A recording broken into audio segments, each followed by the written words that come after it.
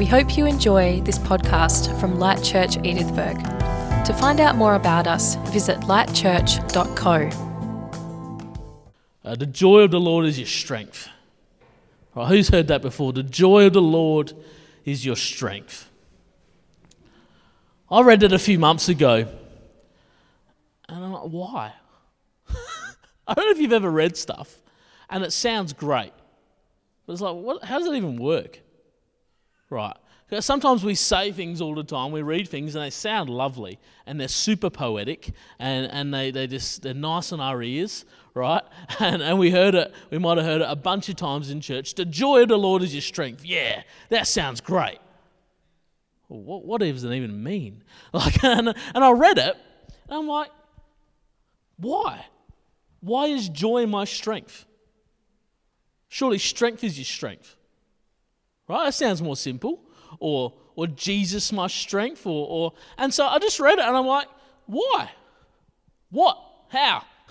Why does it not make any sense? And I'm sure it does, but I think I'm missing something. Joy of the Lord is your strength. Let's read the passage it comes through. It's in Nehemiah 8. I bet half you didn't even know where it was from because we just hear this phrase thrown out all the time, the joy of the Lord is your strength. It says, and Nehemiah continued, go and celebrate with a feast of rich foods and sweet drinks and share gifts of food with people who have nothing prepared. This is a sacred day before our Lord. Don't be dejected and sad, for the joy of the Lord is your strength. And even that doesn't make sense if we just read it like that. Like, why are they sad? Have a feast. I've never been sad while I eat. I don't know about you, but it's one of the keys to happiness in my life, right? And the context is Israel have been in captivity in Babylon. They've been back. They've been rebuilding the town. And then Ezra read them the law. And then they realized they hadn't been doing it.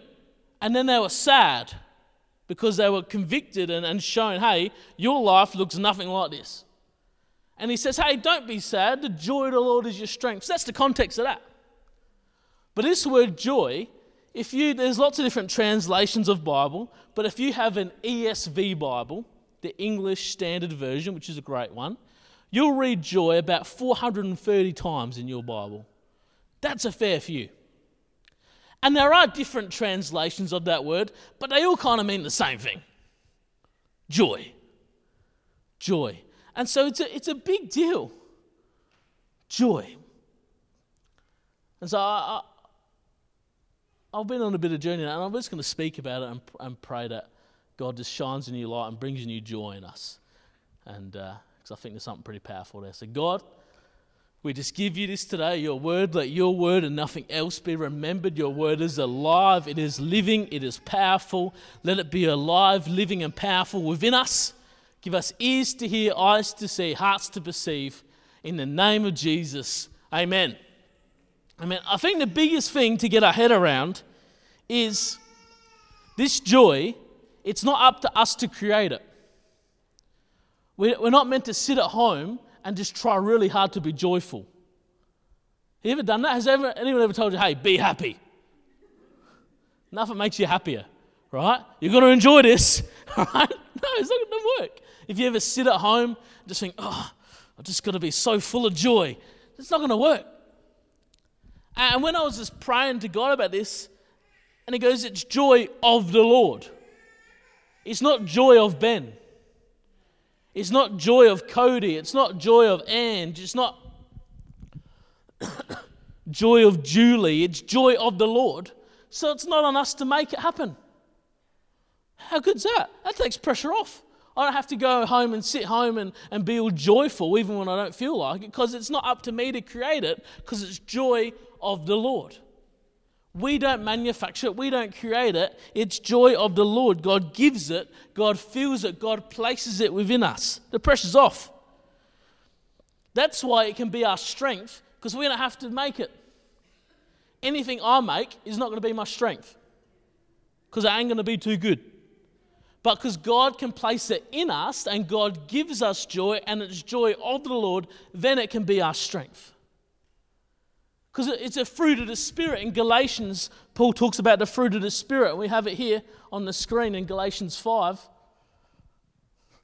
It says, but the Holy Spirit produces this kind of fruit in our lives. What Paul is saying is when you follow Jesus, when the Holy Spirit is within you, God produces this stuff in you. Love, joy. There's a bunch of others, but we're talking about joy. It says when you follow Jesus and the Holy Spirit is within you, it produces joy out of you. It says you don't follow Jesus and then choose to be joyful. No, you follow Jesus and the Holy Spirit produces joy. God gives joy. God produces joy. It's given by God. I was going to read a few verses. We haven't got these ones on the screen, Gabby. Psalm 4, you've put joy in my heart. John 15, I've spoken to you that my joy will be in you. 1 Chronicles 16, joy is in his place. Psalm 16:11, in your presence is fullness of joy. Romans 14, joy is in the Holy Spirit. We don't make the joy. I think that's the biggest key to getting our head around this. We don't make it, God gives it. We don't create the joy. We don't manufacture it. We don't try really hard. God gives us joy. God fills us with his joy. God produces joy in us. Joy. Created by God. And it's a theme that runs all throughout the Bible. And it talks about joy from God. It talks about joy from each other. Joy from children. Joy from food. Ecclesiastes, enjoy food. Oh, that's a good passage. Go read that one at lunchtime. Right. And it talks about joy. But then the Bible talks a lot about suffering. Don't know if you've noticed that. A lot of people make mistakes, and a lot of people suffer in the Bible. So it talks a lot about joy and a lot about suffering, and it's not one or the other. And this is that distinction between happiness and joy. Happiness is based on my day. I'm pretty happy today because I've had a pretty smooth morning. There's been mornings that haven't been smooth, and so I'm not naturally happy because my happiness is based on my circumstances. Right, it's a feeling, but joy is from God. And whenever joy is in the Bible, it's tied really closely to hope. If you read where joy is in the Bible, joy and hope go together. I'll give you a few examples. When God raised up Moses, the nation of Israel is in slavery. It says they rejoiced in joy. Before they were free, before they were in the promised land. They had joy before they were free because they had hope that they would be free. In the prophets, in Isaiah, and they're under oppression in the foreign empire, and they looked forward with joy to salvation. They didn't have salvation, they didn't have freedom, but they had joy, hoping for what was to come. When Jesus came to earth, was it joy to the world? Because it's what they'd hoped for. The Apostle Paul had a lot of suffering, but he had joy because he had hope in Jesus. The early church had a lot of suffering, but they were known for their joy because they had hope in Jesus. So joy and hope go together because our hope is in Jesus. So when we hope in Jesus, we're full of joy. Romans 15:13. I pray that God, the source of hope, will fill you completely with joy and peace when you trust in him. Then you will overflow with confident hope through the power of the Holy Spirit. Joy and hope. You know, joy isn't just pretending things are good. Like, things are great. My wife's angry at me, the kids won't be quiet, and I haven't got enough money. But put a smile on your dial. No, that's not joy. Joy is hope that things are going to be good, that God is moving, that Jesus has defeated sin and death, so the future is good. He's got a plan for my family, a plan for my life, a plan for my community. I have hope in Jesus, so then I'll have joy. It's given by God, produced by God. We're filled with joy from God. Joy. You know, we don't manufacture it, but we can cultivate it. Right. I've talked about gardening a few times, and I've got to be careful because I give you the wrong facts from our stories at home when I talk about gardening, because I usually help my wife, who knows more about gardening, then I relay the wrong facts to you about it in my version of gardening. And a tomato plant, if I just throw it on the lawn, which I'd love to, but if I just throw it on the lawn, it's not going to grow any tomatoes, is it? Hey, it's on dirt. Gets sun and rain. Just throw it on there. It'll be right. How easy would that be, by the way? Brilliant. But no, you've got to dig a hole. You've got to put it in the ground. You've got to do other stuff to it. I've got to be careful because I'll tell you the wrong thing. You've got to do stuff. You've got to cultivate it. It's still the sun and rain. It's still the soil. And it's still... But then it produces tomatoes. See, God gives us joy. God fills us with joy, but we can do things to cultivate it in our lives. To cultivate joy, to provide a space for joy. That is why, I've used this example before. Jesus said, I'll give you abundant life, but a lot of Christians don't have abundant life. Right. A lot of people follow Jesus, but are still full of worry or have a bunch of shocking relationships. But Jesus promised abundant life. Yeah, he did. But you've got to follow and cultivate that. Just because you follow Jesus doesn't mean you're going to have joy. We've got to be in line with his will and cultivate it. Cultivate joy in our lives. You know, there's 3 things that will ruin joy: stress, offense, and isolation. Stress is when our circumstances get bigger than Jesus. Offense is when our feelings get bigger than Jesus. And isolation is when we don't even see Jesus. Those things will ruin joy. But the Bible gives us keys to cultivate joy, to overcome stress, to overcome offense, to overcome isolation, to cultivate joy. And I've just got 4 really quick points today. And the first one is rejoice. Rejoice. You know, when the Israelites were in slavery, they rejoiced in joy. They rejoiced in hope. They didn't rejoice because they were free. They didn't rejoice because they were in the promised land. They rejoiced because they had hope for where they were going. They rejoiced. It's a decision to praise, not on now, but on the future that's promised. It's a decision to rejoice, to thank God, to praise God, not for what's now, but for what he's going to do, for what he is doing. It's a decision to rejoice. Rejoice. Rejoice in hope. When things haven't happened yet, when the miracle isn't there yet, we choose to pray, we choose to worship. That's rejoicing in hope. We hear about Paul and Silas in prison and they're praising God. They're not praising God because they love prison, right? They're not praising God because they've got the comfy chains on today. No, they're praising God because he's the God of hope. And it changed things. See, when we make a decision to rejoice, it's a decision to worship in hope. Worship for who God is, for what he's going to do. Because we hope in Jesus, not in what's around us, and then we're filled with joy. We've done it a few times in life. I remember when we were first trying to move up to Ardrossan, and we're trying to get in this house and trying to find a rental, and everything just kept falling to bits. And I remember we had to make a decision, hey, we're just going to rejoice in hope that God's working it out, that he is good. And I remember specifically, I walked up here one day when we were still living in Edithburgh, and I made a decision to praise and worship despite the mess that was going on. And something shifted in my spirit, and a few days later, something shifted in the housing market, right? When we choose to rejoice, it changes things, it shifts things. We make a choice to rejoice. When we praise, when we choose to praise and honor God, despite the situation, the stress comes down and God goes up. When we choose to rejoice, the offense goes down, the forgiveness and Jesus goes up. Right. Rejoice.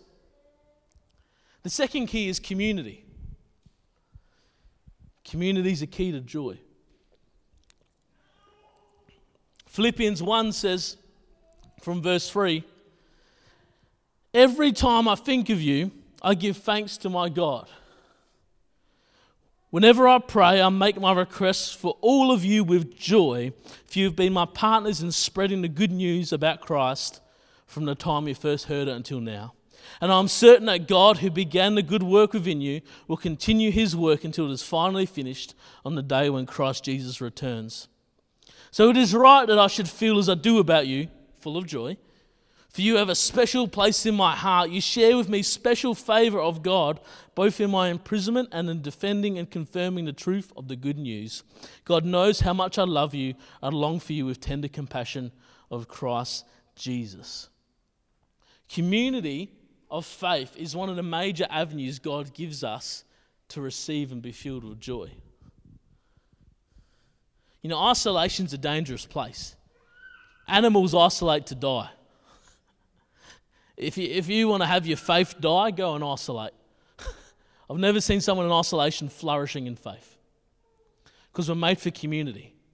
Now the problem is, none of us are perfect, so sometimes it gets a little bit complicated, right?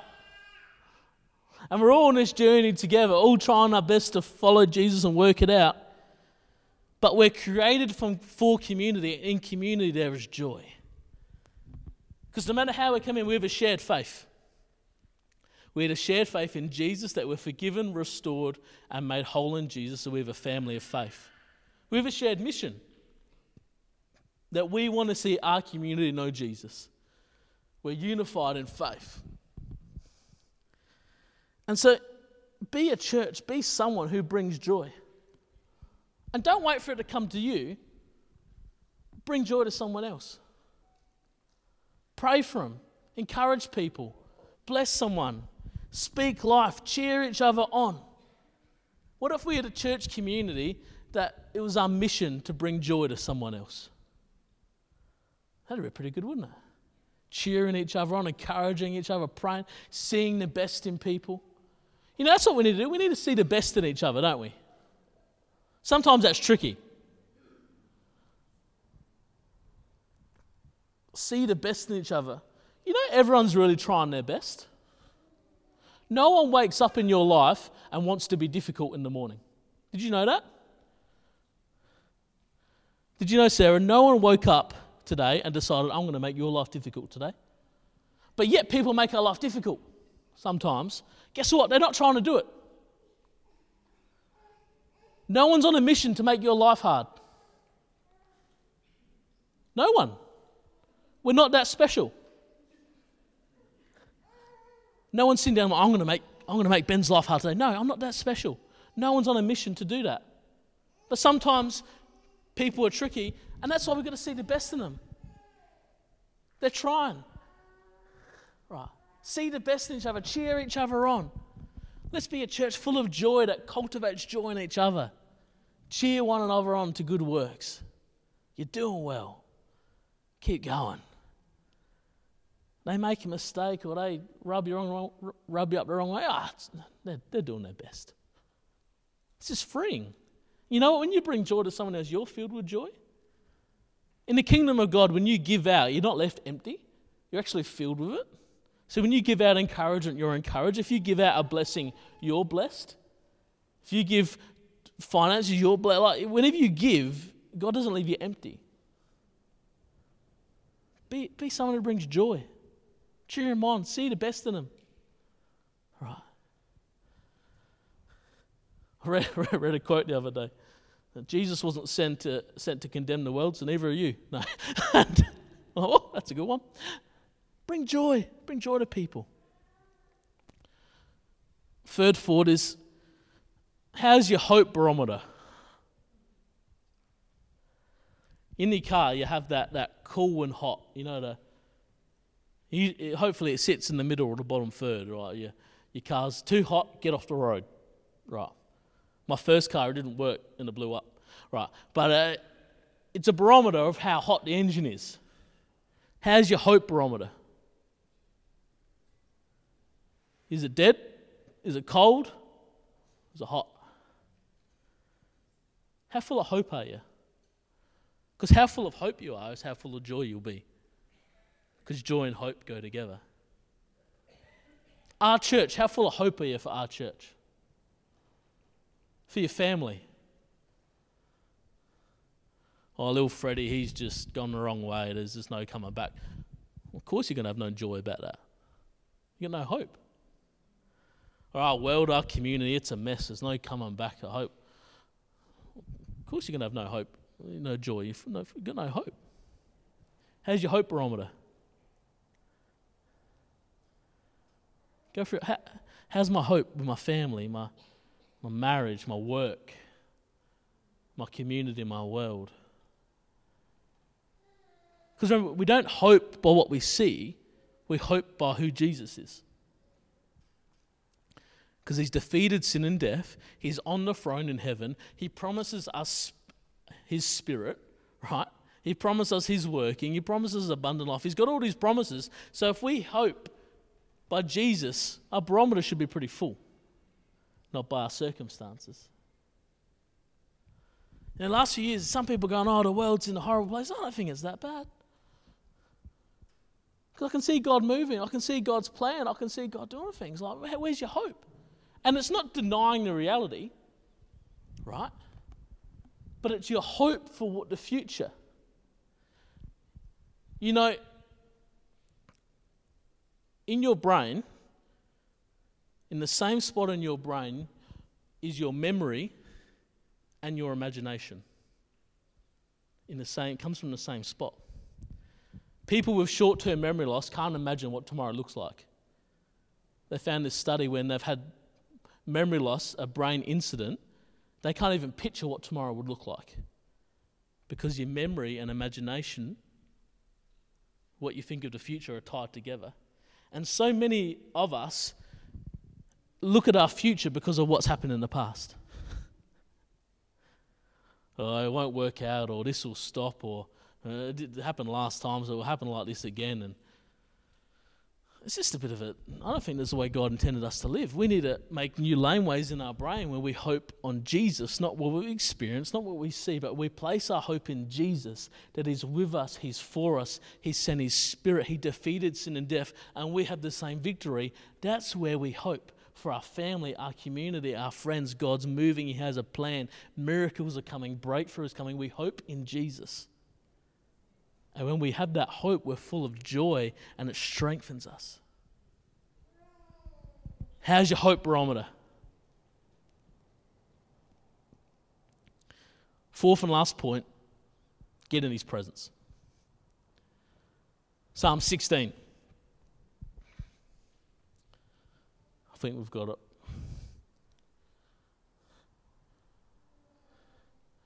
You make known to me the path of life. In your presence there is fullness of joy.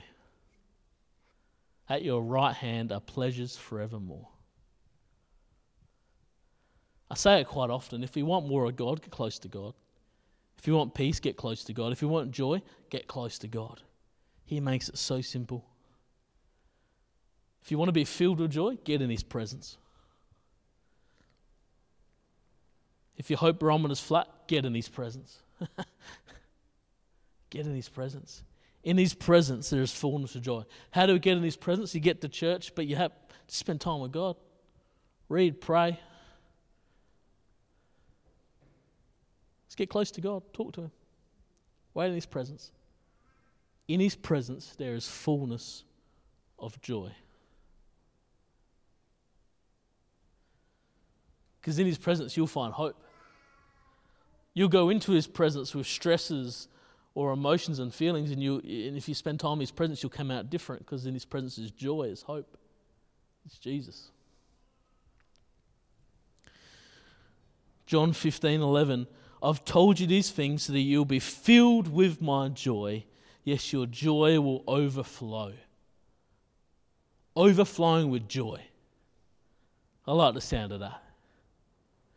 Be followers of Jesus, a church that's defined by our joy, by our love. I read it earlier, Romans 15:13. I pray that God, the source of hope, will fill you completely with joy and peace because you trust in him. Then you will overflow with confident hope through the power of the Holy Spirit. Wow. To finish today, I'm going to have a time of prayer that if you want to be filled with joy and hope, I want to pray for you. We're going to do a couple of things before that. John 16:22. So you have sorrow now, but I will see you again. Then you will rejoice, and no one can rob you of that joy.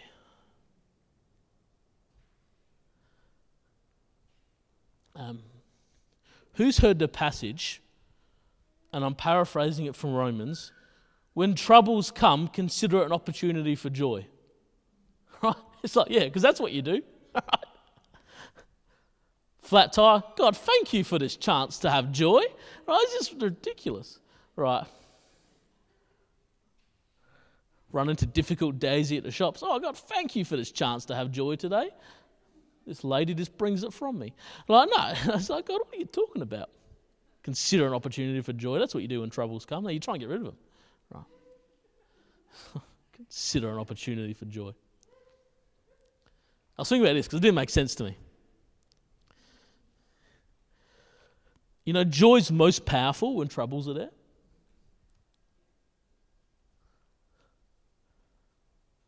So when things aren't going well, when things aren't going to plan, when the prayer hasn't been answered, that's when joy's most powerful. Not when things are all going good. So actually, when troubles are there, it is actually the greatest opportunity for the most powerful joy. Because if we can hope in God, hope in who Jesus is, be filled with joy, that is our strength despite what we're dealing with, that only changes us, but it changes those people around us as a testimony. That's why it's an opportunity for joy, because joy shines brightest when you have joy when you shouldn't. When troubles come. And we have joy because of our hope in Jesus. Sarah, if you could just come, we'll just have you up here for now. And we're going to have communion now. And we have communion to remember Jesus. We remember that he laid down his life, so we're forgiven, we're restored. We have juice that represents his blood, biscuit that represents his body, that he gave for us. Jesus, God himself, came to earth, lived a perfect life, laid down his life. He took sin and death from us onto himself, removing it forever when we have life in Jesus. He rose from the grave, defeating sin and death. So that us, over 2,000 years later, when we believe in Jesus, we're forgiven, we're restored, we're given life, and we're given hope. This is why we hope. That we're forgiven, we're restored, we have a home in eternity. The Bible says we have heaven on earth, his presence and power within us because of the cross, because Jesus defeated sin and death. This is where we hope. And we're going to have a time of prayer in a moment, but I just want a time where we reflect on who Jesus is and what he's done for us. Because Jesus is the hope which is the anchor of our soul. He's who we hope in. Not ourselves, not our family, not our community, not even our church. Our hope is in Jesus. And when we hope, it goes with joy and we're filled with joy. So the team are handing out the communion. And you can eat and drink whenever you're ready, but let's just take a moment here. And just remember who Jesus is, what he's done, the source of hope he is as he's defeated sin and death. Let's not get used to it.